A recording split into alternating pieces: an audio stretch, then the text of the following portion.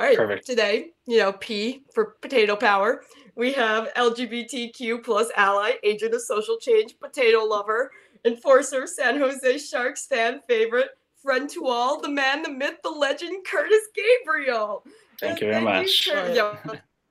So I don't know if you know anything about us, but we talk a lot about diversity and equality in sports, which is why you're the perfect person to come on and talk to us. Well, I just got off the phone with my girlfriend like 10 seconds ago, and I was going to my dentist appointment, and I called her beforehand. And as I'm talking to her and she's about to get Taco Bell, a guy comes up to her, the seventh guy of the day, and says, "Oh my God, I just had to talk to you. You're so beautiful." And she goes, I'm on the phone with my boyfriend. I have a boyfriend. Thank you so much." And the guy stared at her and wouldn't leave. And she's like, "Yeah." And then he like weirdly turned around and left. And then as I'm talking to her, he keeps coming. He goes up the staircase and then keeps poking his head around. He leaves the mall. He comes back. He's staring at her. I'm like, I got to go to my dentist appointment. Like, I guess I can cancel it. She's like, no, I'll call your mom. She calls my mom. And now this guy is just keeps coming in and out, in and out. Next thing you know, he's got a big giant black cross in his hand and like a sadistic like symbol. And then so my mom's like, you need to go find the security. And then she runs to the security from her Taco Bell line, finds two female security guards. She looks at him and he starts running out of the mall. So like, talk about, that's a major issue on my mind right now. Men are so messed up. It's like, you can't control themselves. Like, it's beyond me. It's so I'm so glad you said that though, because I was going to make the most conscious effort to get you to say men ain't shit. It's like, and you know, it gets to a point where it's so, every time she leaves the house, it's like over 7 to 10 men that it's like, she can't report them all, but the really creepy ones, I'm really trying to push her to make sure she reports those people because he's going to do it to somebody else. Yeah. So obviously there was like 6 other respectful guys that were like, "Oh, okay, sorry to bother you." But that one really that respectful though? I don't know. Like, you got to look at it. Like, a man can still go up and just say, "Excuse me, like, I think you're really pretty. Like, can I get your number?" Like, that's she's fine with that. I'm fine with that. You know, like, I don't think that's, obviously you're super beautiful. It's a curse. It's a blessing, whatever. But it's, it is a curse sometimes for her. But it's just, if you're respectful about it and then you leave her alone, great. Maybe if a woman's working, leave her alone. If she's doing something, but if she's walking around the mall, that's fine. But don't be a creeper, man. Like, there's just no need for that. Like, when I'm walking with her in the mall, I'm literally just looking at every dude's eyes walking by, and old dudes will just keep looking as I walk by. And I'll be like, "Are you still looking, sir? Like, you just don't care anymore. You're that old. You don't care, eh?" It's crazy. I would be terrified to look at her with you next to her. But it just makes me feel terrible being like, I mean, I'm living my dream down here, but I can't be like near her to help her and protect her. Right. It's just tough. The life of a woman. Time, it's not your job to protect her, right? Like, you don't need to feel guilty about that because it's not I know. At all. I know. I don't. It's just like that, like primal like instinct or whatever. But I know. Like, I talk about it with I've talked about it with my teammates. Like, my girlfriend should be able to walk down the street butt ass naked.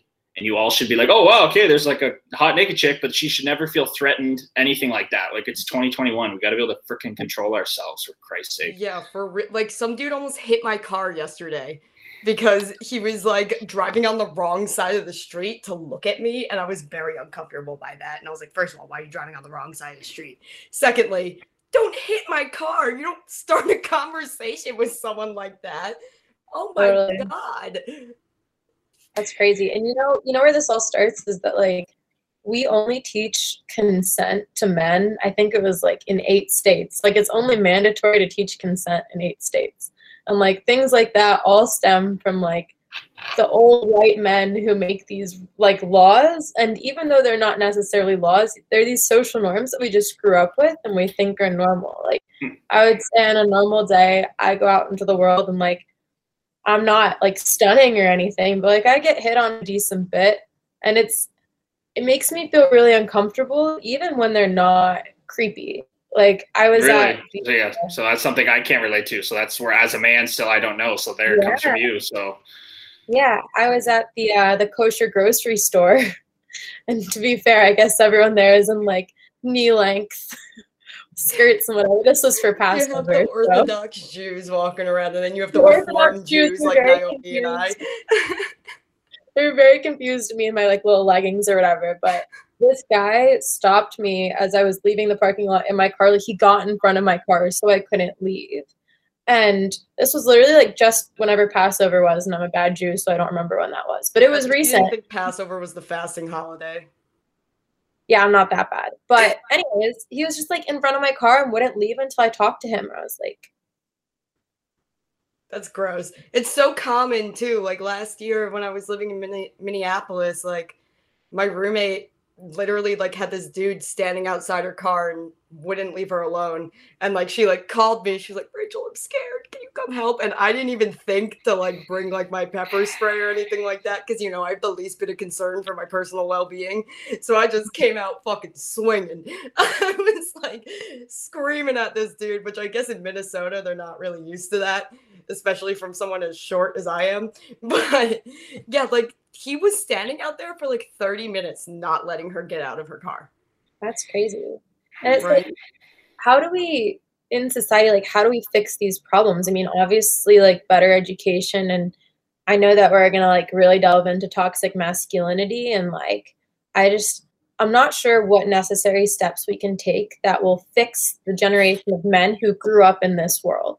That's, like, my main concern. So, like, I don't know, it's when you're not teaching the consent and then you're coupled with, like, say, in my world, a hockey player who grows up with the same kids his whole life on a travel team, and they're more hang around more with those kids than anybody else in their life, and they're just a bunch of, you know, goofy dudes, and they grow up around that kind of culture. That's what happens. They think that's okay because they haven't been taught it, and then they're around a bunch of dudes in a toxic, you know, environment. It's just double as worse. So I don't know. It's like, see, even you saying it's okay, it's, you know, you get uncomfortable and a respectful guy does that. Well, a respectful guy doesn't stand outside a car for 30 minutes or walk away, right? But like, they're still we still need to be like, you know, how are you going to meet a girl if you can't go up to her and talk to her nicely? But yeah, it's just anything more than just the general, hey, how are you? I'd like to get to know you. Oh, sorry, I can't right now. I've got someone. It's like, okay, leave the girl alone. Like, yeah.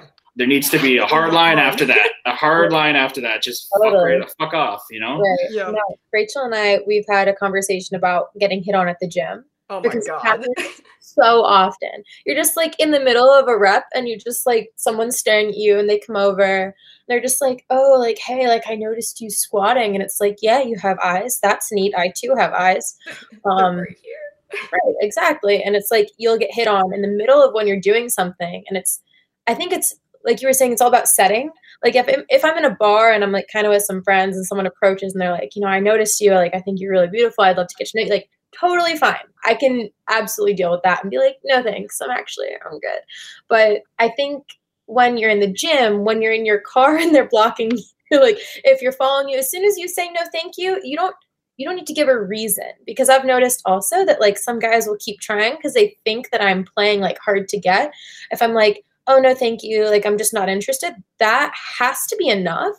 Why does me having a boyfriend, why is that an excuse? What if I'm genuinely just not looking to meet? Like, why do I need to come up with a reason to not be interested? Why isn't no thank you good enough? And that, it's going to sound really bad, but it's actually gotten to the point where I have a fake phone number that I give people. Like, I have a fake texting app that I'll like open up the contacts on that. It looks exactly like an iPhone texting app. So like they don't really sense the difference. But it's just crazy that we live in a world where so like I know I'm not the only person I know with that app who like gives out a fake phone number. It's mind blowing. It really is. It really is. So I don't know. I wasn't raised like that, so I don't think about it like that, but that's very real. So even just the locker room talk about guys, you know, we can talk about women being beautiful and stuff, but we need to cut it off after that. Like, you know, we can't get to an extreme like level. Like, of course, like everybody, you know, we talk in the go, except one guy on our team just loves this certain girl. Like, he just thinks she's the hottest girl in the world. Everybody, you know, we debate it and that kind of stuff. As long as it stays within those like boundaries, it can't go farther than that, you know? Yeah. It's interesting that you mentioned the locker room too, because I mean, growing up playing hockey, that was part of why I couldn't be in the locker room with the rest of my teammates. First of all, they were all boys, and they were like, well, you're a girl. You can't do that. You have to change in the middle of the rink, like in the lobby or in the bathroom. Screw you. You don't get a locker room. But also, like one of the excuses they gave was like, oh, you know, locker room talk. Like, they're going to make you uncomfortable. And I was like, how about you teach them not to objectify me? Like, I'm their teammate. I don't need to be reduced down to my fucking body. Mm-hmm. And it's like I was a young dumb kid. I used homophobic language. I was conditioned by that. I've done that. Objectified women, but it's like it's okay to change. It's okay to be wrong and then learn to be better. You know, I wasn't never like malicious with it. Like I was never maliciously calling people gay because they were gay or anything. It was just what we said. But it has to be that evolution of like society and like maturing as a man, figure your stuff out, make decisions for yourself. Like that needs to happen. And people just get hung up on, oh, I'm going to get canceled if I admit I'd say that or whatever. It's like, no, the only part that's problem is you not changing. Everybody's made mistakes where nobody's a perfect human being. It's the idea that you're going to realize that and work on yourself to make it better. Like I will still say like slight, like homophobic things sometimes, like just out of conditioning. Like, and I'm just like, oh my God, like smack myself in the head because it's so long. Like, and Brock McGillis, the guy that I work with, who's the first openly male, because females are much farther ahead with hockey and LGBTQ, first openly male North American professional hockey player. He's just like, man, I said it all. He's like, I was a womanizer. He's like, I've still been with more women than men. And I'm a 37-year-old man. Like I was a part of that culture too. So that's the whole idea, is that you got to be able to admit the wrong and work on it. Absolutely. Yeah. And I, like Rachel, I played football in high school. And so I over the ponytail under the helmet. Oh yeah, that was really a look. But I definitely heard a lot of things in the locker room that I didn't appreciate. And I think that something that really impresses me about you is that you acknowledge your mistakes. And I think that that's something that's really hard to do. I have trouble with that for sure. And growing from those mistakes, I think, is really what makes you like an adult.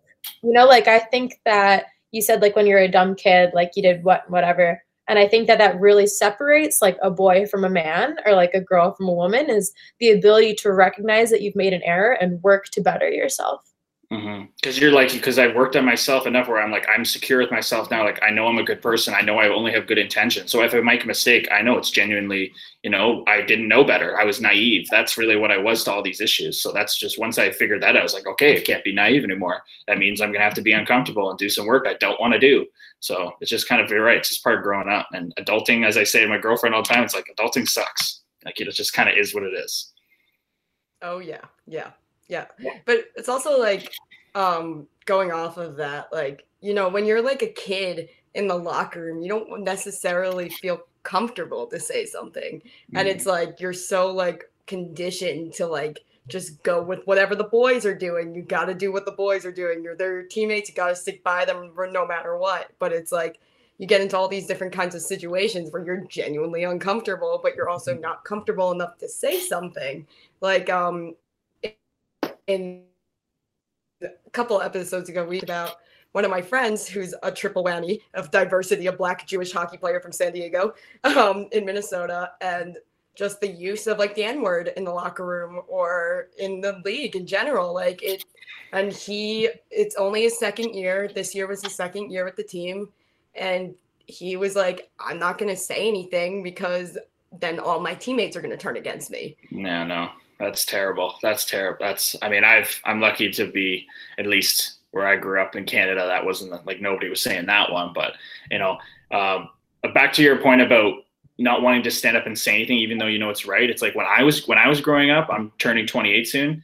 It was a big like anti-bullying movement. So that was a really like hot button topic, which was much more on our minds of, you know, stopping bullying. So like I was comfortable back then to like stand up for like bullying. Like I got like bullied a bit and I would tell my mom and we'd, you know, call their parent and figure it out, or in high school, somebody like bullied someone, I would like stand up to that because I was aware and I had knowledge and society was talking about it. But that's when I was using homophobic language like all the time, and nobody ever said anything about that. That wasn't a common topic now. So it just shows you how important it is, all these initiatives and like, you know, and mental health stigma is now. All these things have to be aware so that kids are equipped with the information to stand up and say something, you know, like that's what I think has changed a lot, is like all these things really matter. Every time you share a post about something, somebody's seeing that. Like I have a platform now and it goes out, you know, last month I had 4 million impressions. So that's, everything's going out to people and their kids are seeing, oh, wow, he's talking about this. This is something I'm going to look into. Or it's constantly just chipping away at all these, you know, kind of things that kids are now being aware of to make a change when they get the opportunity. Yeah. Also, part of it is like, you don't necessarily always make that cognizant connection of like passive homophobic language as bullying. Like It's like, oh, it's just slang, but it's not, you know, like it's interesting to like examine, especially like in youth sports, like where it's very rampant. I mean, I was lucky though. Last year I coached for a youth hockey team, and this was my first experience ever with a bunch of teenage boys. Not a single one questioned my authority. And I was the only woman there. I was the only woman coach. I was the youngest coach. I was the smallest coach. And not once did they question my right to be there. And I was just shocked by that. I had never experienced anything like that. Like, even when I was playing hockey, I felt I needed to prove myself because I was this little squirt in this men's league, and people were like, "Oh, she doesn't belong here. Like, don't pass it to the girl." Like, all that stuff. It's crazy. We live in a weird world. You know what I'm curious about, Kurtis, is what got you so passionate about changing your language and becoming an ally? Yeah, so I was raised by really good, parents and stepdad, and my mom's amazing, but she just was from Scottish immigrant parents, and she was a teacher, and she even knew some of these things, but we just didn't grow up talking about it. It was kind of just like, respect everyone and you'll be fine. And I was fine, but I was naive, and we were naive. So me, I think the only experience I had with an LGBTQ member in high school was this dude who would just run around and hit on all the guys, and he thought it was hilarious. And back then it was like, I had no idea. And I was like, what the heck is wrong with this guy? Like, if you're gay, just like, why do you have to be so like, even if a straight person runs up and hits on someone, it's really aggressive. Like, that's the only real experience I had. And then, as I got to, I was in my first relationship, and one of her friends came out to be in a relationship with another woman, and she had wealthy parents and she was unfinancially supported. And it was just like, what? Like, she was just like, we'd go walk the dogs together. She's like the sweetest human being, like the type of person that's like, is like almost too nice. Like, she's just shy and like emotional and super nice and sweet. So I was like, how is this possible? Like, she literally doesn't hurt anyone, and her family, her own people that raised her, are unsupporting her because of who she loves. I was just like shocked. So that was my first, like, having the issue humanized to me. And from there, it was just serendipitous that year I get called up in time to play, the Pride night for New Jersey Devils, and the Pride tape is instructed to put on our tape and warm up, and then after you can take it off. But I didn't want to mess up anything. I was in the NHL. I'm trying to stay there. I just scored my first goal the other day. So I put it on the shaft of my stick instead. And as everybody was taking it off of their blades, I looked at my stick and was like, well, it's harder for me to take that off than just to leave it on, and maybe some will notice. And I just went back to playing. And that's how small of a decision can make, like, change a lot of people's lives, change my life. So I go out and score a goal, have a great game. And after the game, my phone's blowing up for, not only scoring, but LGBTQ and people reaching out and zooming on the picture. I'm like, oh my God, did he actually do this? And people really cared about it. So for me, it went from being the issue humanized, and then just a couple months later to being like, wow, this is like way bigger than I thought it was, and starting to learn that how much of the percentage of the population identifies as LGBTQ in some way or some form. And that's really when it took off from there, with how much love I received from that. I just realized that there's clearly a bigger issue here that I'm naive to. Gonna be honest, I watched that interview you did with the inventor of the Pride tape, and I damn near cried. I was like, oh, that's nice. The best person. I love these people. You're doing amazing. You're great. I'm so glad that you're here and supporting us, because we love to support you.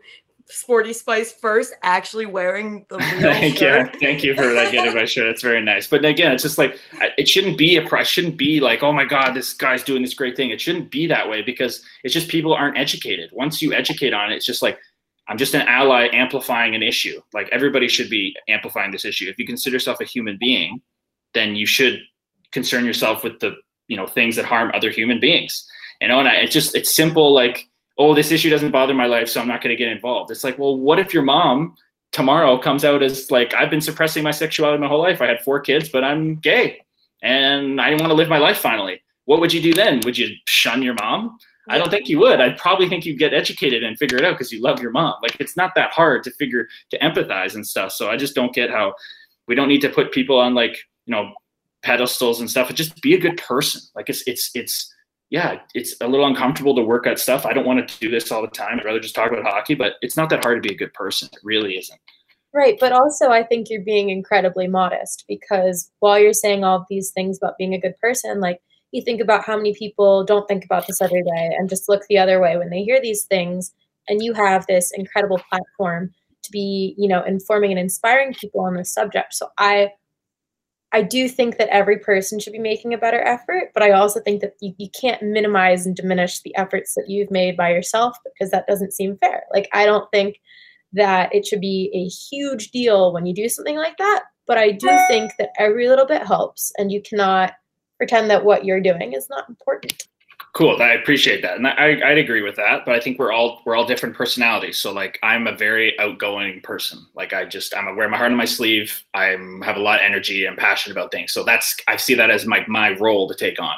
I have a role in hockey. I have a role in my family's life. I have a role as a human being. So I'm just trying to do that. Not everybody's a loud and proud person, or, you know, a lot of people can be great allies in private and in their personal life, having small conversations and not sharing it all over the place. You can't be silent, you know, throughout your whole life. If you're not going to share stuff on social media, you have to be talking about it in your personal life with your family. Like, the way I think about it is like, every household should have like a loud person. That's the way I think of it. Like, in some family, there should be a loud person that's willing to say, hey, like, this is our family. This is what we do.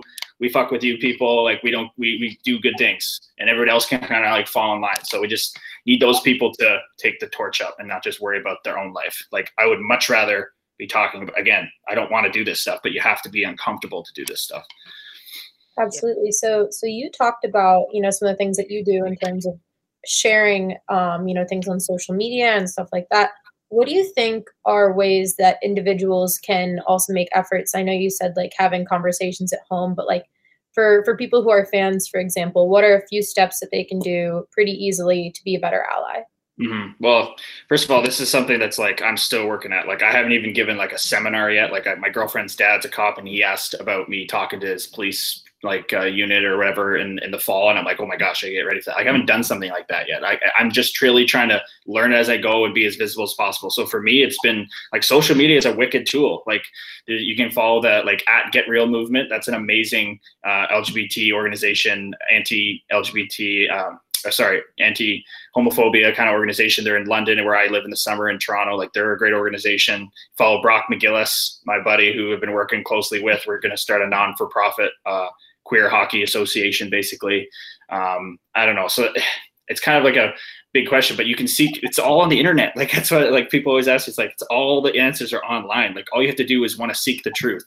So the more important thing for me is like wanting to do it. Finding the resources and finding the information is like, it's everywhere now. Like, it's literally everywhere. It's just, you have to want to open your mind and heart to it, or you're not going to ever get close to it. You know what I mean? Like, you're just going to keep shunning it away. Every time I share something, or guys maybe they follow me like, oh, I don't need to look at that, Gabe's got it handled. It's like, no, we need more people doing it. So I just think it's more important to want to do something, and then you're a human being, you have access to the internet. It's not that hard to figure it out. I'm constantly just on social media. I'd only follow a bunch of accounts that share this stuff, and the amount of articles they share, the amount of videos, and all the humanizing that happens. And then I take that and talked about it with Brock, and then he connects me with someone. It just kind of unravels if you have good intentions about it. That's what I would say about it.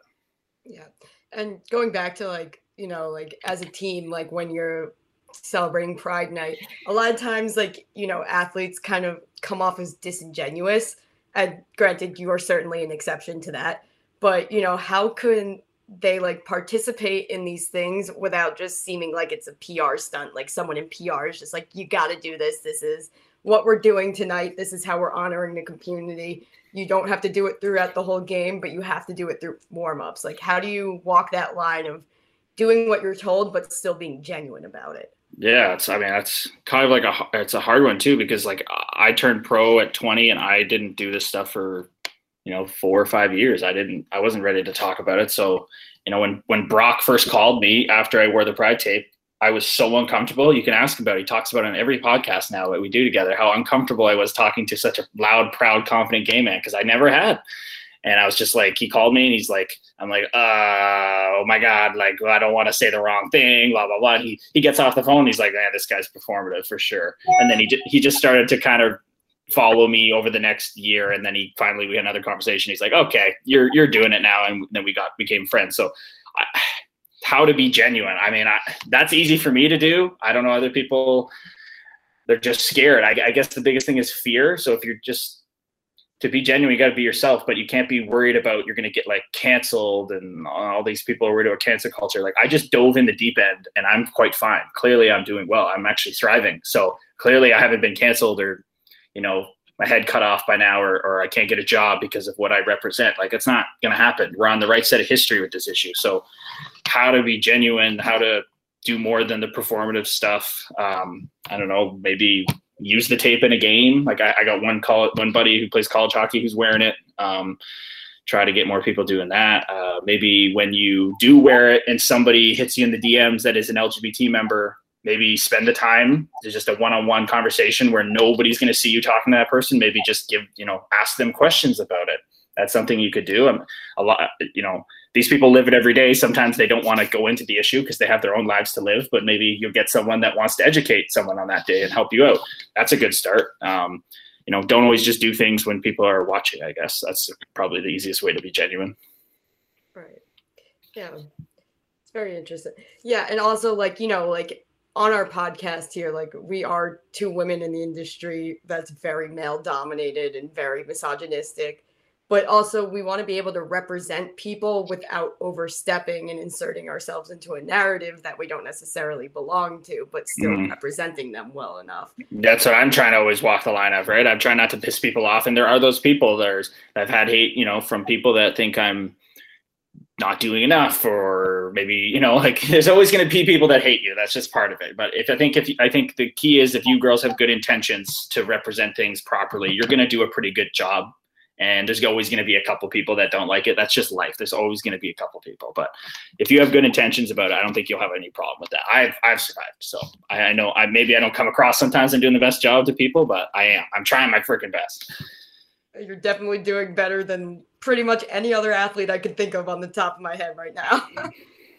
I mean, it's crazy. It's such a toxic culture to it. And going on to that, your role as an enforcer also has its own connotations to it. And I know it's kind of a complicated relationship you have with it because you do stand for mental health and, you're against the toxicity of the masculinity of hockey culture, which I was kind of hoping you were going to be wearing your change hockey culture sweatshirt. Oh, I had it on. I posted it today. Yeah, sorry. Yeah, it's in the. Come on, Kurtis, get it together.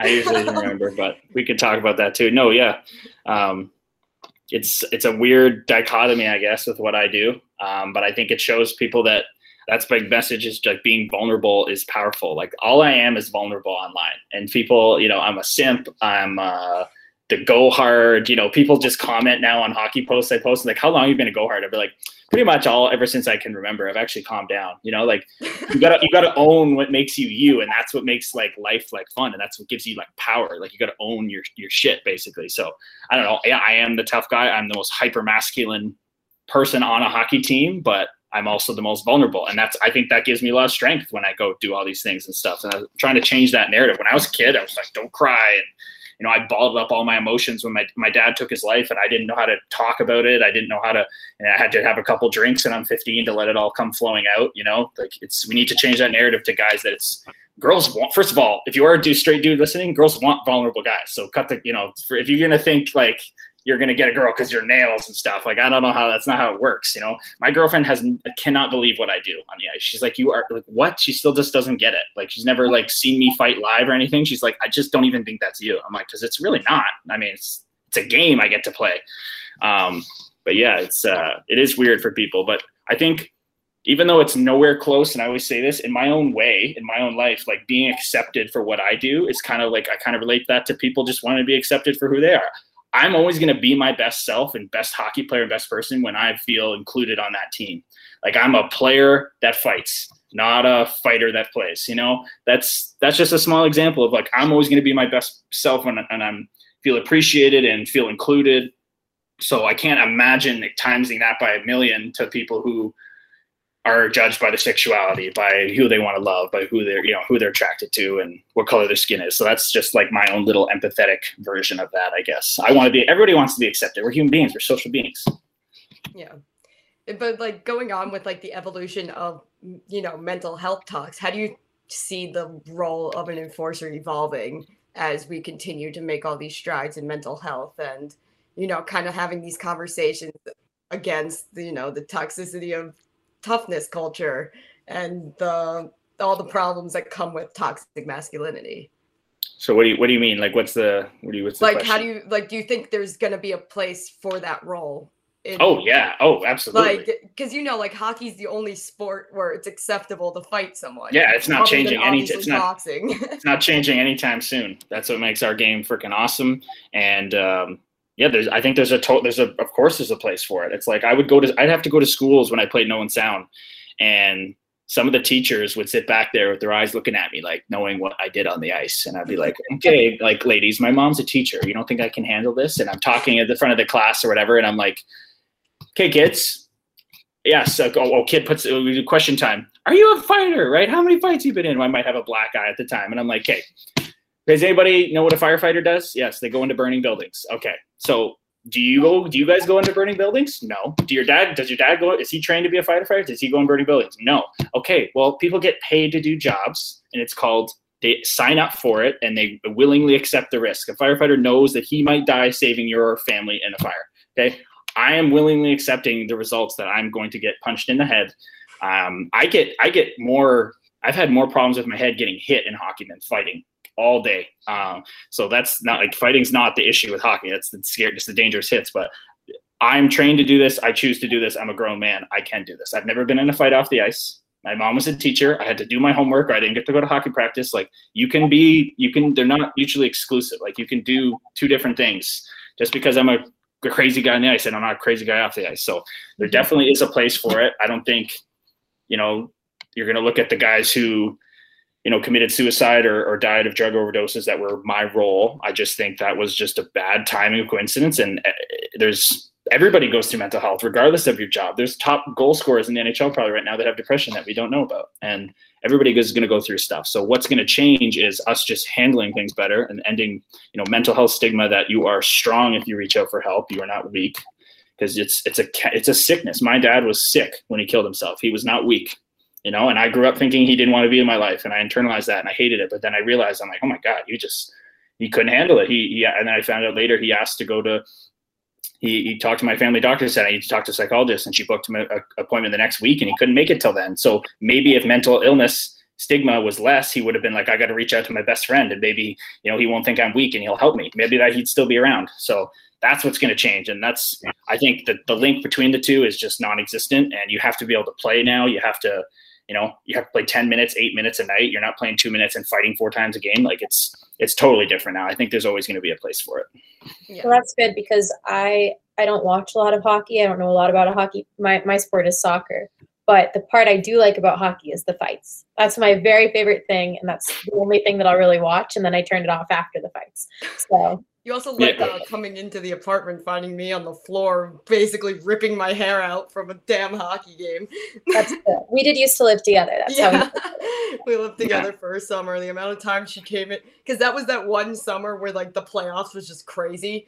Like 2019, where like everything that you didn't think was gonna happen happened, like the Bolts getting swept in the first round. Yeah, that was just a crazy playoffs, and this poor girl came into the apartment almost every single day. And she's like, losing my mind in some way or another. Confused. I mean, like, I get it as a soccer fan. Like, I completely understand your dedication to your craft, but I just didn't get the hockey aspects, and she'd be naming all these teams, and I was like, okay, the who's and the what's and the it was definitely an experience. But I do like watching hockey, so maybe I'll have to start. Maybe more than just the fights. Maybe more than just the fights. Hockey. It was baseball. It's just like soccer. Like I played a little bit of soccer, but I probably don't understand as much of like the little nuances, but I still find it very interesting. Like I understand sports, but when you find out the little intricacies of hockey that some of the normal fans just have no idea what's going on. Like my mom used to just watch a game and be like, oh, that's great. Like score was 4-2 and whatever. But now she's like, oh, like I wish I could, the best thing is watching a hockey game at home with my mom. I just love it. It's the best. And COVID kind of screwed that up last summer, but man, there's so many little things going on in games within the game that make hockey so interesting. So yeah, it takes a little time to get used to it and learn it, but yeah, it's just like anything. Soccer has all those little things too. Oh, totally. No, I mean, I'll watch soccer games with my friends and I'm like, oh, that like outside of the foot shot, like that's crazy. Like to get power with that. And I'm sure it's the same with like different parts of your stick. I need to get there, but I will. This is me making a commitment to watching hockey. Yes, I'm gonna hold you to that too. Well, we're trying to grow the game, right? Like I'm trying to be like branding myself, like, and then people come at me like, oh, you're doing this activism because you're growing. It's like, guys, there's nothing wrong with being a good person and being a social media person. Like I can do both, and it's not a problem. It's a good thing. But I'm trying to grow like my brand, because I want players to do that more. I want, like, all the soccer players are so branded because they're global superstars, right? Like I know tons about Cristiano Ronaldo's life, and I don't even watch soccer. Like, he's branded himself. So it's like cool. And Austin Matthews is doing a bit. He's like the high end guy, but I'm like the relatable guy that's just like tall and like fought my way here. So I'm trying to like brand myself to that, right? And show people my personality. But that's what's going to get fans like you.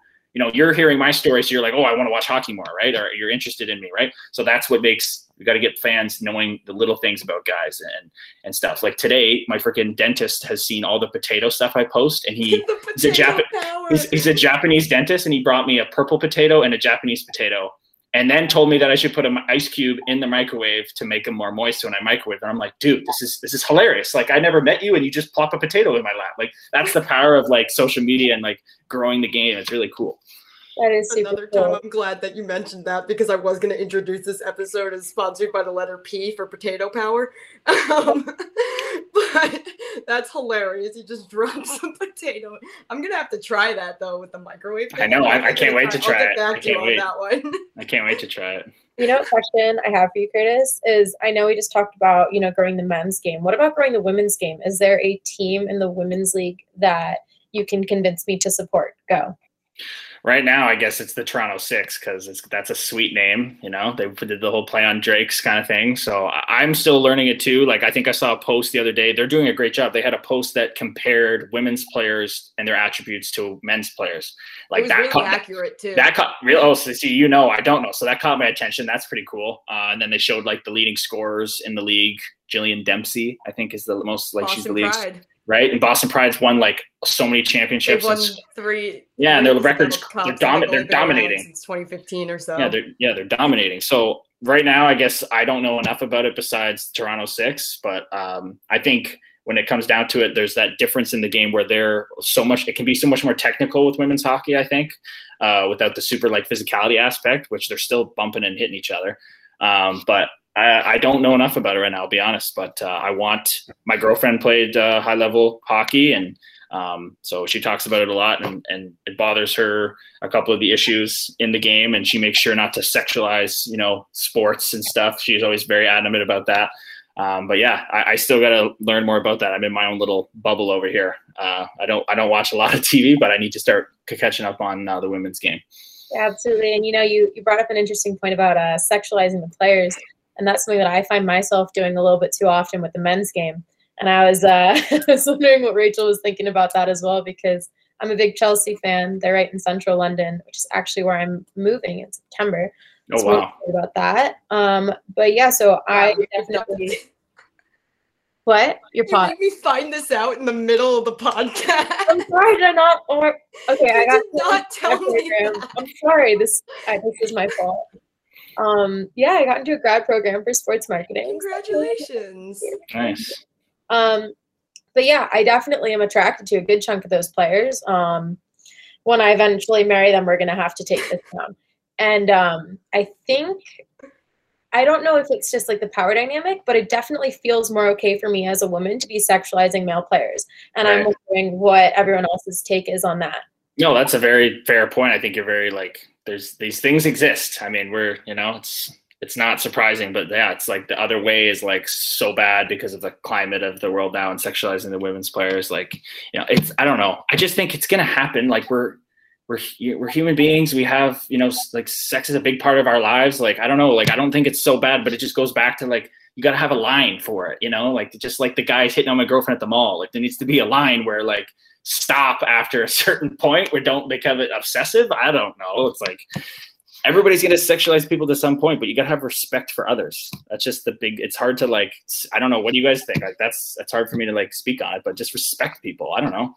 I think that there's definitely a line between acknowledging someone's physical attraction and still respecting their specific skills or their where they excel. Like, I personally think Amanda Kessel is one of the most gorgeous people on the planet. but also at the same time, she is an incredibly skilled hockey player. Like, she is so good. I love watching her play. She's great. She's awesome. But it's like there is that line to be drawn. Like, you can acknowledge that someone's physically attractive while still keeping their, oh my God, words. Oh my God, accomplishments at like the same high level that you would, you wouldn't say like, oh yeah, the Boston Pride's only good because, there's not that many teams in the league. Like, it's like, you wouldn't say that about like the CHL or something like that. Mm-hmm. Like, that's not something you would say about a men's league. So it's important to like keep that in mind while still like, kind of, because it's, again, like you said, it is human nature. Like, it's not something that you're entirely cognizant about. But yeah, there's definitely that line to be acknowledged and drawn at the same time. Yeah. I mean, just don't be an idiot, I guess, because like, obviously like Ronaldo has more followers than Messi. I wonder why. Like, Messi's arguably a slightly better player, but there's more people going to objectify Cristiano Ronaldo. But it's just kind of like, okay, it's understandable. Like, but just don't make it into like a, there's always people that are going to take things to extremes though. It's ridiculous. Yeah. That's like what I always say, like, like, there's always that thing where like, especially when I like first started getting into professional hockey, like a lot of it was like, oh, you just think the players are hot. It's like, well, you could find the players attractive while still actually liking the sport for the sport. And again, as I always say, men don't watch the Victoria's Secret fashion show to buy bras. They watch it because they think the women are hot. Like, what's funny is I actually think this is a really good segue into what Rachel and I were talking about right before this with Barstool, and talking about the objectification of women. And I personally have not worked with them, but I know that at least Rachel has. I'm not sure about you, Kurtis. And so I was curious about what your takes are with Barstool, because I have a very strong opinion, which is that I have seen the Barstool Smoke Shows page, and it makes me very upset. Yeah. I mean, just overall, I mean, I was asked to go on Spit and Chicklets, and I talked to Paul, and I can't go on if I'm not going to be able to speak about what I want to speak about. A lot of people would get mad at me for even going on there, but I think you have to have conversations. Like, the only way to have the uncomfortable conversation, like, you say, oh, you just don't even talk to them. They're so bad. Don't even talk to them. It's like, guys, no, that's silly. Like, so, and they just said, we'll put that on ice, obviously. And then I pitched that I wanted to, me and Brock to have a sit down with, like, Portnoy and Nardini. I think that would be a really cool thing, whether private or public, whatever they wanted. But these conversations need to happen. But yeah, they're not good. They're not good. It's a bunch of white dudes making all the oppressive, sexist, and all white straight dudes making all the oppressive, sexist, homophobic jokes. It's just like, do you not know what history is? It's all the white dudes doing those things, the straight white dudes. It's also like the same thing over and over again on every single post. There's no variation. It's just, but because they're catering to like the certain crowd that's extremely aggressive and extremely entitled and classist. And I just don't know why they can't just hire all the black people to make black jokes.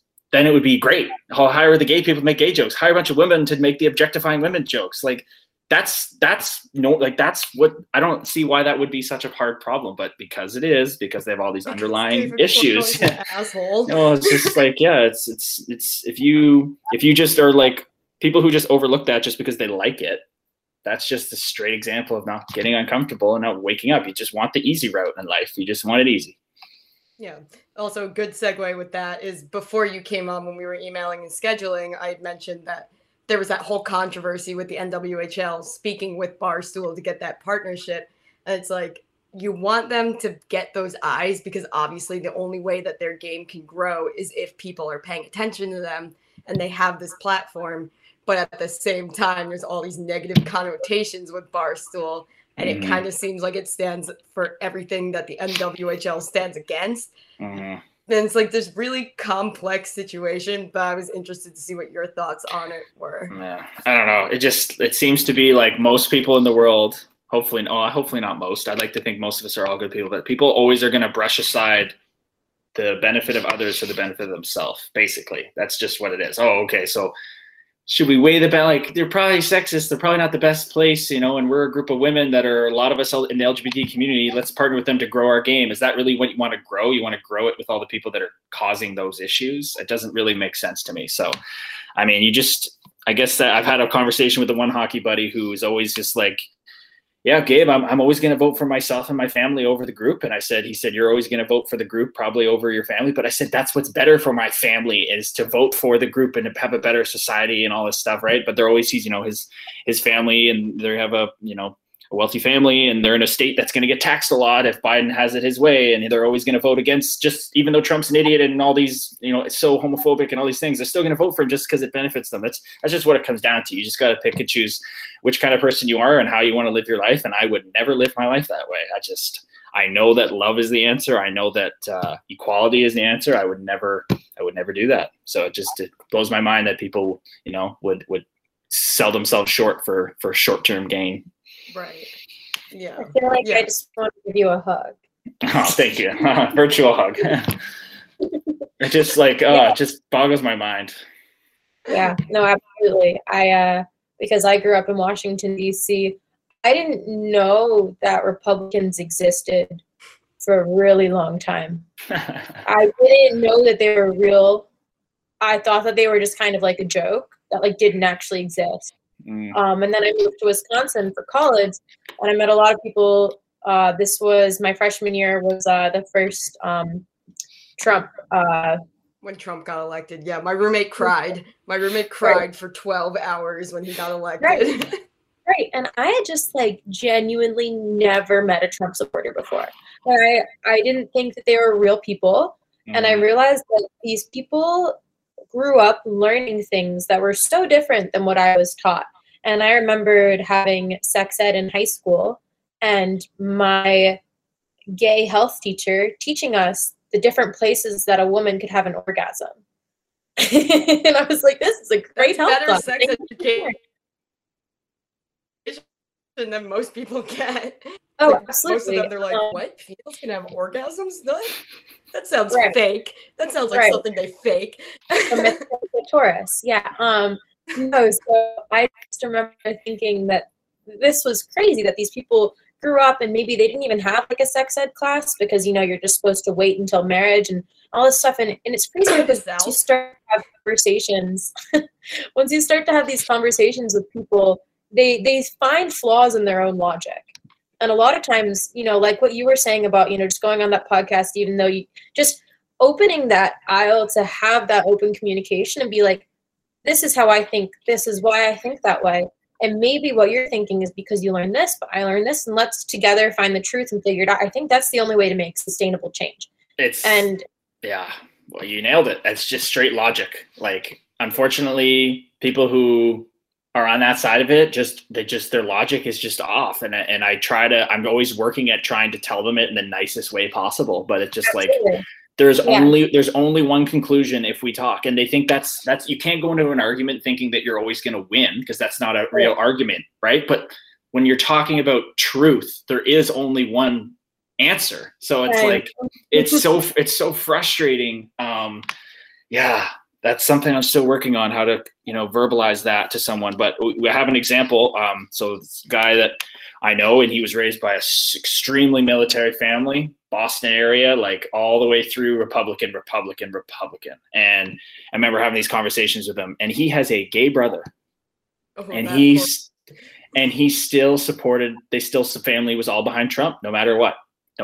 And I remember talking to him and just having these conversations, and he was everything I said that was truth, he came back with conjecture every time. Things that I was like, that's just not a fact. It's just not, I don't know what to tell you. It's not facts. And we get in these arguments. I'm like, dude, you're talking about lies. I'm talking about facts. We're never going to come to the same conclusion. We're never going to get anywhere if you don't get off that.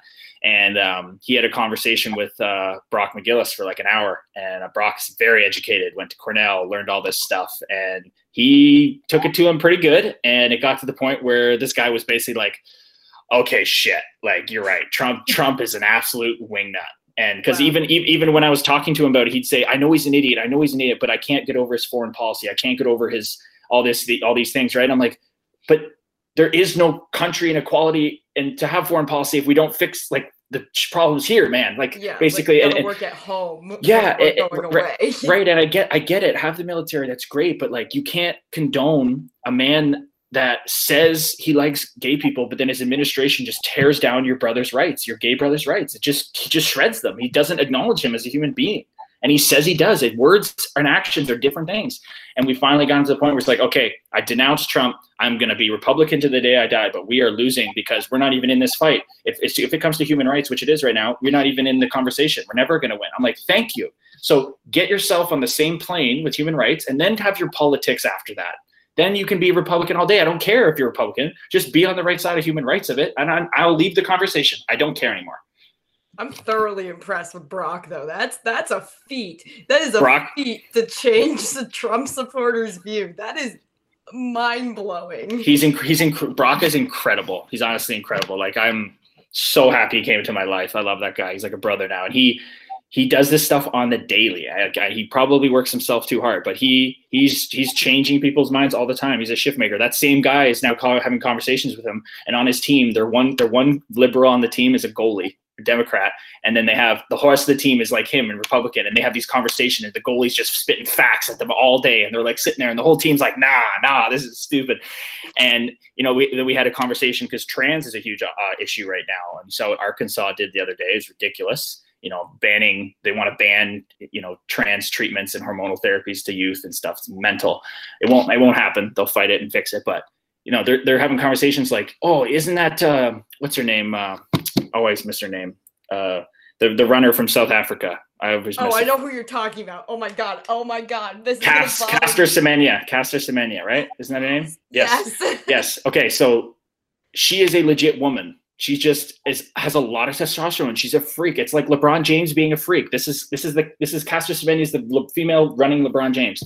And these guys in his room were just straight up telling the guy that she's a trans woman. And the guy goalie's like, no. And he calls Brock and he's Brock like, well, isn't she a trans woman? Like, how can she compete? And Brock's like, oh my God, guys, it's just Google. Use Google. Like, she's a woman. She's always been a woman. Service. It's like she's a woman. She's not even in the trans discussion. That's a totally different issue. And they're like, oh my God, really? And it's like, it just is shocking to see how much lies spread faster than truth. And that Sacha Baron Cohen, I didn't know he was a public speaker and not just Borat. Like, I saw his speech. His speech was I watch it all the time. It's incredible. He's just, our society, we want to look for lies and they spread faster. Nobody wants to seek the truth anymore, and nothing will change until we all decide to seek truth. It always comes back to the truth, and the truth is love is the answer. It's always the same answer. Ugh. No, I totally see where you're coming from. And what's interesting is I was having that debate the other day with some of my friends about whether or not like trans people in sports, like whether that was okay. And my thoughts were like, we don't divide people based off of, like, in running, for example, based off of their weight or based off of their height or based off of their BMI. So why would it make sense to exclude people based off of those things when we already have an unequal playing field? Like, someone who is 6 feet tall will be a better basketball player than Rachel. That is not anything except for genetics. And like that at the end of the day. You're forgetting I was a high school baller. Right. So I'm just saying we already have all of these natural inequalities. And so why would it make sense? It's just transphobic at this point. Like, it doesn't make any sense to have. I'm upset. So. Yes. Kurtis, are you at all familiar with Harrison Brown? Oh, yeah, I had a great conversation with Harrison. I called him and Jessica Platt, who are trans athletes, obviously, and learned a lot from them and took a lot away from that I use in a lot of conversations. Yeah. So Naomi Harrison, before he fully transitioned, was in the NWHL. And that I've actually been following his journey ever since the start of the NWHL. And it's incredible to watch him. Like, watch him do his thing. He's incredible. He's doing awesome. But it's also like, there are some like people in the locker room who definitely could have made him uncomfortable. And like, it's like not even just restricted to, boys hockey. Like, women are guilty of the same thing at the same time. But a lot of times it's just kind of, like you focus more on the men just because it seems more blatant with them. Yeah. Even though the women's game is like light years above the men's game as far as LGBTQ acceptance, there's always going to be a couple women in there that if he played with them on a team, be like, why am I playing with a man? You identify as a man? Why? It's like, can you just learn something? Like, read a book. And I'm being rude again. Just open your heart to love. Open your heart to love, please. Don't be rude. Open your heart to love. Learn these issues, okay? There's a reason. But there's always going to be those people. There's always going to be hate in the world, whether it's naive hate or true hate. We're trying to move the needle towards the love symbol. We're just trying to move it closer so that less people are affected by it. I don't think it's ever going to be gone. It's like yin and yang. It's just got to accept it. Yeah, that's something that I've also like had some pretty good conversations with my dad about. Like, we just like, you know, just one day we were just watching hockey and he was like, you know, why do you think in women's sports, like, more athletes are open about their sexuality? I was like, well, it's definitely the environment that they're in. But at the same time, it's not even just solely men's sports that are more, you know, like, hostile against it. Like, there are those people in women's sports.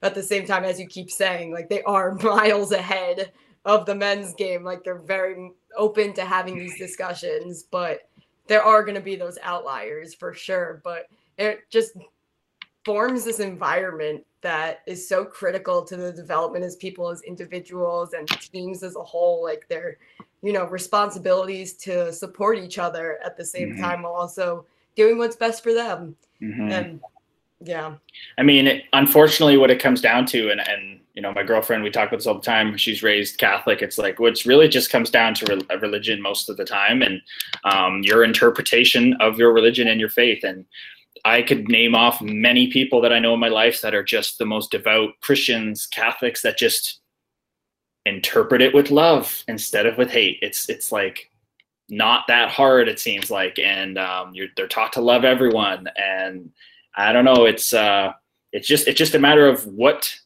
how serious and hardcore your parents were is what you get indoctrinated with, and it's up to you to figure out the truth and seek it against your parents' wishes later in life. That's the only way. That's really what stems from all these homophobic issues. I mean, if you're not a religious person and you're a spiritual person, you're pretty quick to be like, oh yeah, I love everybody. Like, you know, like, yeah. So I don't know what to tell people, but I don't have that. I obviously have my opinions, but if you are you believer and you're whatever, and you are devout to that, but you cannot accept modern day science when you get an infection to go get some antibiotics and not accept the studies that these scientists are doing on gender, on sexuality, on all these things. You just can't. I've said that to multiple people in my DMs. This guy's coming at me. You can't tell me a woman's supposed to marry a woman. It says in the Bible. I'm like, then stop letting your grandpa get cancer treatment. Just if you don't believe it, I'm not kidding. Like, it's like, how can you pick and choose? Modern cancer treatment is giving your grandpa more days on this earth to be with him. Maybe it'll put him in remission. How can you accept that and not accept another scientist in another field doing the facts of what life is and how homosexuality is natural in this world? It's just like, come on, that's logic. It's just logic. And you know what's so crazy with that is that I know guys who are like, you know, I have gay friends or whatever, but it's just like, I don't think, you know, because in the Bible it says they shouldn't get married. And I'm like, but you've had premarital sex. Or you wear mixed fibers in your clothing. That's a sin. Oh my God. It's it's very confusing to me how you can pick it out and be like, okay, like, but sometimes I sin, like, I'm not perfect. I've had premarital sex and like, I feel bad about it. Like, I don't like love that I did this, but like, you know, I just don't think that gay men should get, and you have to wonder how they choose the lessons there. The convenience aspect where they're just like, no, it's like nice for me to stick my dick in things and like not make a commitment, but like gay men shouldn't be able to do that. Yep. Yeah. It's unconscionable to me. I had a hockey person in the business just straight up had a conversation with them, and they're just like, what it comes down to, it sounds like their name, you genuinely feel like you can tell how other people live their life because of a book written however long ago. And he goes, yes. And I said, but you accept all the modern day advances in this world, and you don't live in a hut in like Israel. Yes. Mixed meat and dairy. Right. Like, right. So I'm like, so you feel that way? He goes, absolutely. I feel like that gives me the right to judge others. And it's a mental illness to be homosexual. It is, you know, and I'm just like, wow. I mean, I don't know what else to say, I guess. And he goes, this is what he said after. He goes, and you're not going to change my mind. I am decided minded. Nothing will change my mind and my belief. And I'm like, if anybody's going to hell, I'm sorry. If anybody's going to hell, like, it's crazy to me. It's you fight people on the ring, and like, you know, you fight people on the ice rink. That's the word. Yes. Do you ever get to see him? Can you knock some sense into your brain? Or is that not? Oh no, we can't do that, because then we're just as bad as them. We're doing things that aren't, civilized and stuff. So it's a nice idea, but yeah, no, we have to call them in, right? We have to call them in. We call them out and then call them in. You have to get their attention and then say, we're inviting you to a conversation to talk about this more. But that kind of person, and he likes to say after, he's like, oh, but we still love everyone, Kurtis. Like, I'm like, but he'll torture someone with conversion therapy. Doesn't sound like you love everyone then. No, it's like, God, it's just crazy what human beings are capable of. And I guess those are the people that are never going to change. So there's always going to be those people. They should just go get their own island and just do their own thing over there. Like, I don't know what else to tell them. Like, just go away.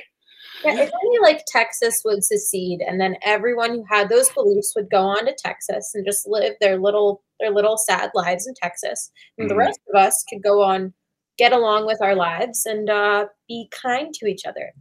And my brother is extremely educated on these things, and he knows every issue inside and out, which, sometimes bothers me that he doesn't take as much of a hard stand on the side of the truth and stuff, but he's very good at being devil's advocate for all this stuff. So him, hearing me talk about stuff sometimes, he's like, Kurtis, are you really bringing people into conversation by being so demeaning and stuff? And it's like, Ian, it's so hard to not be when this isn't an opinion. Like, human rights is not an opinion.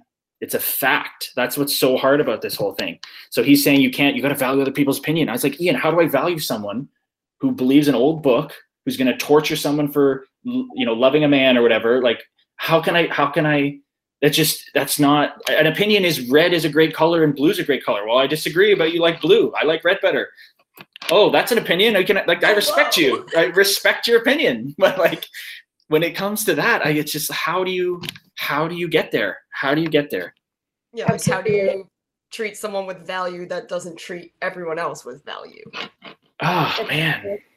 And, I majored in journalism in college, and something that I had a lot of trouble with was, as a journalist, you have a responsibility to report the truth. The truth recently has been incredibly one-sided. And then people are like, oh, the media is liberal, the media is this, and it's like, no. The media is speaking the truth, and you just happen to disagree with it.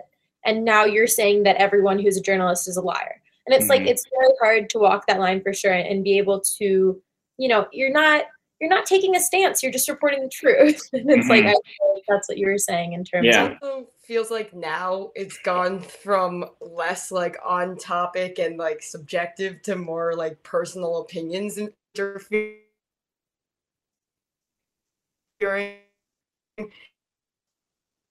Like, you watch like the difference between like, it's like they'll be reporting on the exact same thing, but the way that they report on it is fundamentally different. The language they use is so different, and it causes a lot of issues. Like, that's what's just so important. Yeah, like the media, that's what some of these conversations I have with people. It's like, oh, the media, we always just agree that the media is a joke. It's like, well, if our quote unquote side of truth and love is so solid, why can't we just report it like it is? You know what I mean? Like, so I don't even like CNN because it's so incredibly like one-sided. Like, everything, the media is twisted in both its ways. Obviously one's better than the other, but we need like just truth. That's all that should be reported on. Don't pick and choose small things to fit a narrative, even on our side. We don't need to do that. We don't need to do things to fit our narrative. They can do that. They can seem stupid by doing that. And we can just be solid over here and just say like, nope, that's not true. Nope, that's not true. Nope, that's not true. Here's the truth. Here's the facts. It's not a study done by people that are, super extremist leftists that are going to be, changing things to make it look worse than it is. We just need good, honest people to just report on these things. It's all it should take. It's like, it dilutes it dilutes the message of truth and love. Yeah. But I think what's tough with that is then you get people on the other side and they're already believing these crazy things, and then they come and they think that it's still biased. And as truthful as it can be, it's still difficult to prove that you're being truthful and ethical the whole way through, like with a study or whatever. And I think that is what makes it so complicated, because you feel like there's almost this battle between, it's like kind of like a tug of war, and there's like this middle, and there's no, I don't know if I'm explaining this right, but no, you're right. No, yeah, it's You're right. But what I draw inspiration from and what I continue to, I'm not good at it yet, I guess, but this guy's name's Daryl Davis. He's a black man, and he went on Joe Rogan. And once I heard him on there, it's like mind blown. So this guy was literally a musician. He was at a bar playing piano with his band in some really, southern state. And he's just jamming away on the piano, just killing it. And this white guy comes up to him after the performance, and he's like, "Man, you play like Jerry Lee Lewis or something like that." And he's like, "Oh, okay. Well, I can't remember the famous piano's name. I think that was his name." And he's like, "Oh, well, yeah, actually, is that his name? I did it right? It's like a piano, like famous piano player." No, he said a famous name. Anyway, that's taking away from the point. I should have just said a famous pianist. And he goes, "Well, actually, that guy was all this stuff," and informed him about some like historical thing. And he's like, "Okay, come have a beer with me." And he sat down with them, and they started talking to him. So it's a black man pianist talking with the two white men. And then finally one of the white guys nudges him after having a drink, and he goes, "You going to tell him already?" And he's like, "What?" And Daryl's like, "Tell me what?" And he's like, "Oh, I'm a member of the KKK." So the guy's just like, you see, all of a sudden he's like, "Oh my gosh, like this is kind of crazy." But Daryl Davis is the boss. He's the man. So he's sitting there and he's just straight up start talking to them. He's just like, "Oh, like, why do you feel that way?" And they have this conversation, and he basically befriends this man. And this man, makes all these accusations with him and stuff. And he kind of sits there and takes it in, and he kind of has this epiphany, like he's always dealt with racism, but he just, even from a young age, he's like, his parents, he got hit with a soda can in a parade one time, and it was bleeding, and the people with the scout group and the parents were like, "Oh, just hush hush about it." And he asked, "Why did they do that?" And they wouldn't tell him. The white people wouldn't tell this little black kid. He went home, and his parents had to sit him down, have the racism talk. And since then, he's just been like, "But they don't even know me. How can they hate me? Doesn't make any sense. That doesn't make any sense." So fast forward back, he starts to just make it his mission to start befriending KKK members. And what a G. Legit, he influenced indirectly or directly over 200 KKK members to give in their robes. Wow. Just by befriending him. You guys girls got to look him up. It's incredible. He met this. He finagled his way into meeting a grand dragon. They have all their weird, a good Yiddish word there. Yeah, all their weird names, right? Yeah, the grand wizard and stuff. Yeah, so he meets like this grand dragon who has his grand Nighthawk, who's like a military fatigued guy with KKK and Sydney on it with a gun. So he's like Magnum PI. It's so stupid. So yeah, it's like grand wizards. It's literally like Dungeons and the KKK guys are like Dungeons and Dragons guys. Yeah, pretty much. Except much lamer. Yes. So he finds a way to get this guy's contact information, and he gets this a white woman. I think it was this person who helped him book musician gigs. And she got him because if a black guy called, it would never work. So he gets his white friend to call and sets up. "Oh, we'll have this guy named so and so. He wants to interview you he's writing a book on the Klan," which Daryl Davis ended up actually doing. So they set it up at a motel. They have the door open. Daryl's sitting around the corner, so they can't. The Grand Dragon won't be able to see him until he gets in the room because they don't want him to see and run away. Right. The guy comes in and sits down, and he like jumps back that there's a black man sitting there. Like he saw a ghost. Yes, and Daryl's like, "Come sit down." And the Nighthawk guy's there with this big gun on his waist, and the guy sits down in front of him, and they just start having a discussion. And Daryl just starts asking him questions like, and the guy's like, "Yeah, well, all of you people commit drive-by shootings. You're all criminals. Like, you're all savages. You're inferior to white people." KKK wizard, right? And that's crazy. And obviously the tension's very high, but Daryl's keeping calm, and he's just like, "Sir, but you don't know me. Like, I'm college educated. I've never been in a gang. I've never committed a drive-by shooting." And the guy's like, "Oh, well, you're just not one of them. I guess there's all the other ones." And he just calmly didn't get mad. He decided to say that it doesn't make logical sense for you to hate this person sitting across from you. And That's a superpower there. It's literally, it's crazy to me. And so basically they're sitting there, and he got his secretary to get a bucket of ice with a bunch of sodas in it. He wanted to offer the man a soda. It'd be cordial.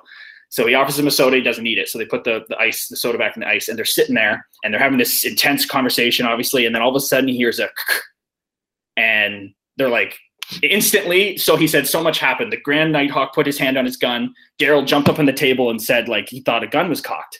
And the KKK guys thought that he cocked it under the table, and Daryl thought they cocked it because they didn't cock a gun. And it's like, and he's staring at him. He's looking at him, and then it does it again, and it's the ice bucket, the ice melting. That's insane. And he said it was this incredible moment of like, that's how much tension is built up between us that is so ridiculous that sound made us almost kill each other. Like it's just spaghetti Western. It's just like ignorance. It's ignorance. So from that day forward, he just continued to do this. And that man ended up being like at his wedding. Wow. Like and then another guy who was at the, he shot at a group of, Democratic protesters or anti-KKK people. He shot at someone, got put in jail. Daryl went and helped him get out of jail and befriended that guy too. And he became the best man at this guy's wedding after he gave in his KKK robe. So like, if that's possible, people who like that guy who said, I'm decided-minded and I won't change, there's got to be a way, right? You got to challenge their logic, right? It just like, there's got to be a way to break down these things. So like, maybe it's for that guy who thinks people who are LGBT are mental ill. Well, how about you go talk to the doctors that do these studies and let them show that an LGBT person is living quite happily, not depressed and super happy, because they've removed it from the journals about diagnosing mental disorders. Like being gay was taken out in 1970, in 2013 or something, transgender was gone from mental illness to now it's gender dysphoria. It's like something that people experience, not something that is like plaguing them. You know what I mean? Like it wasn't even until like 2015 that they legalized gay marriage. Exactly. So it's like all this stuff. It's like, it's got to be able to change. That gives me hope, basically, is stories like that. So that gives me a lot of inspiration, I guess, to just be calm in these situations. Try to be calm. I don't know. As an ally, do my job and be calm and call people in. And every time I think I'm shitting on people that have different views of me, even though they're about truth, you got to invite them and challenge their logic calmly, because humans are so defensive, and you attack them, they just shrivel up. Absolutely. It can be very encouraging, but also discouraging at the same time. Because when you talk about that musician, my first thought was Jimi Hendrix. He was big in Alabama, like he grew up in the South, but like his whole gimmick was playing the guitar with his teeth. And that all stemmed from racism. He was playing the guitar in Alabama, and they pretty much were like, if you don't do something entertaining, we'll shoot at your feet. Like, we'll make you dance. Like, yeah, crazy, right? And like, he didn't even blow up, like become this big musician in America. He had to go to the UK because the racism was so bad here that they wouldn't even give him the time of day. He had to go to the UK, play in London, where at a club where the Beatles and like the Rolling Stones just happened to frequent, and they were like, holy shit, this dude's amazing, because the GOAT, one of my favorite people ever. And it wasn't until like, all these, influential white men were like, hey, you should give this guy a chance, that he was able to come back to the US, play Woodstock, do probably the most famous rendition of the Star Spangled Banner. Like, and that was like 5 years into his career and he served in the military too. But that's always something that just like people like, nah, he's just a musician, like it's like he also like risked himself for his country that would not, even look in his direction. That's messed up. It's crazy. He's got a really interesting story. Definitely recommend PBS's Hear My Train Coming. Great documentary. It's incredible. You just moving around the apartment over there? I just love Jimi Hendrix so much. Yeah, Naomi also moves around a lot during the podcast. There was no light, and I realized that it looked like I was a bald man, and I didn't like it. It wasn't a good look for me, so I figured it out. But anyways, I feel like we're wrapping up here. Is there anything that you want to say to our millions of followers? We're so famous, Kurtis. Really? We're so famous. Really? My dad and my grandma are more stuff. Perfect. Faithful. Maybe they'll watch it and they'll have somebody that they're an older couple that they know or something that are against some of these things, and they have a conversation. That's how this all happens, is like small little ripples, right? So you guys are significant. You guys are still helping out with this issue, and I like doing things like this. It's fun.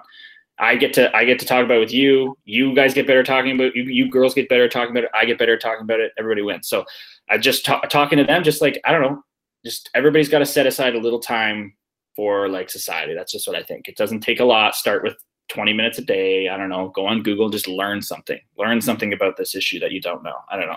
That's all I would say. Just continue to get uncomfortable. I'm learning as I go. I still have a lot of stuff to do, and I'm trying to balance that out with my life, but working at it.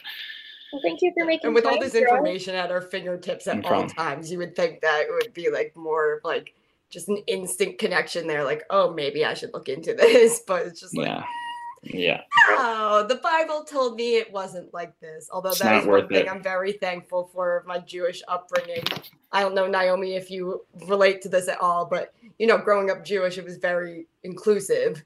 Like we were never taught homosexuality is a sin. We were never taught that like race is an issue. Well, as like they're any different because of race, because obviously racism is an issue. But yeah, that's definitely a fundamental difference I've noticed it versus like Christianity and Judaism. Yeah. Same book too, same book, but yet they still have the completely different connotations of it. Yeah, absolutely. I mean, for my Passover Seder, we had a super inclusive Haggadah, which is like the book you read from as you like go through the Seder. Like a little pamphlet. Yeah. And so ours, it's usually like, it asks the 4 sons questions, and my Haggadah was like, ask the 4 children questions. Like it becomes, Judaism is one of those incredibly inclusive, at least at the Reformed levels, cultures. And I think that that's something that I'm really grateful for. Yeah, absolutely, but I'm not grateful getting stuck with the 4 questions every year because I'm the youngest. Although I haven't done them in the past 2 years. Just Jewish things. Just the Jewish things, torturing your youngest child. Anyways, Doing thank you great, so much doing for great. joining us, Kurtis.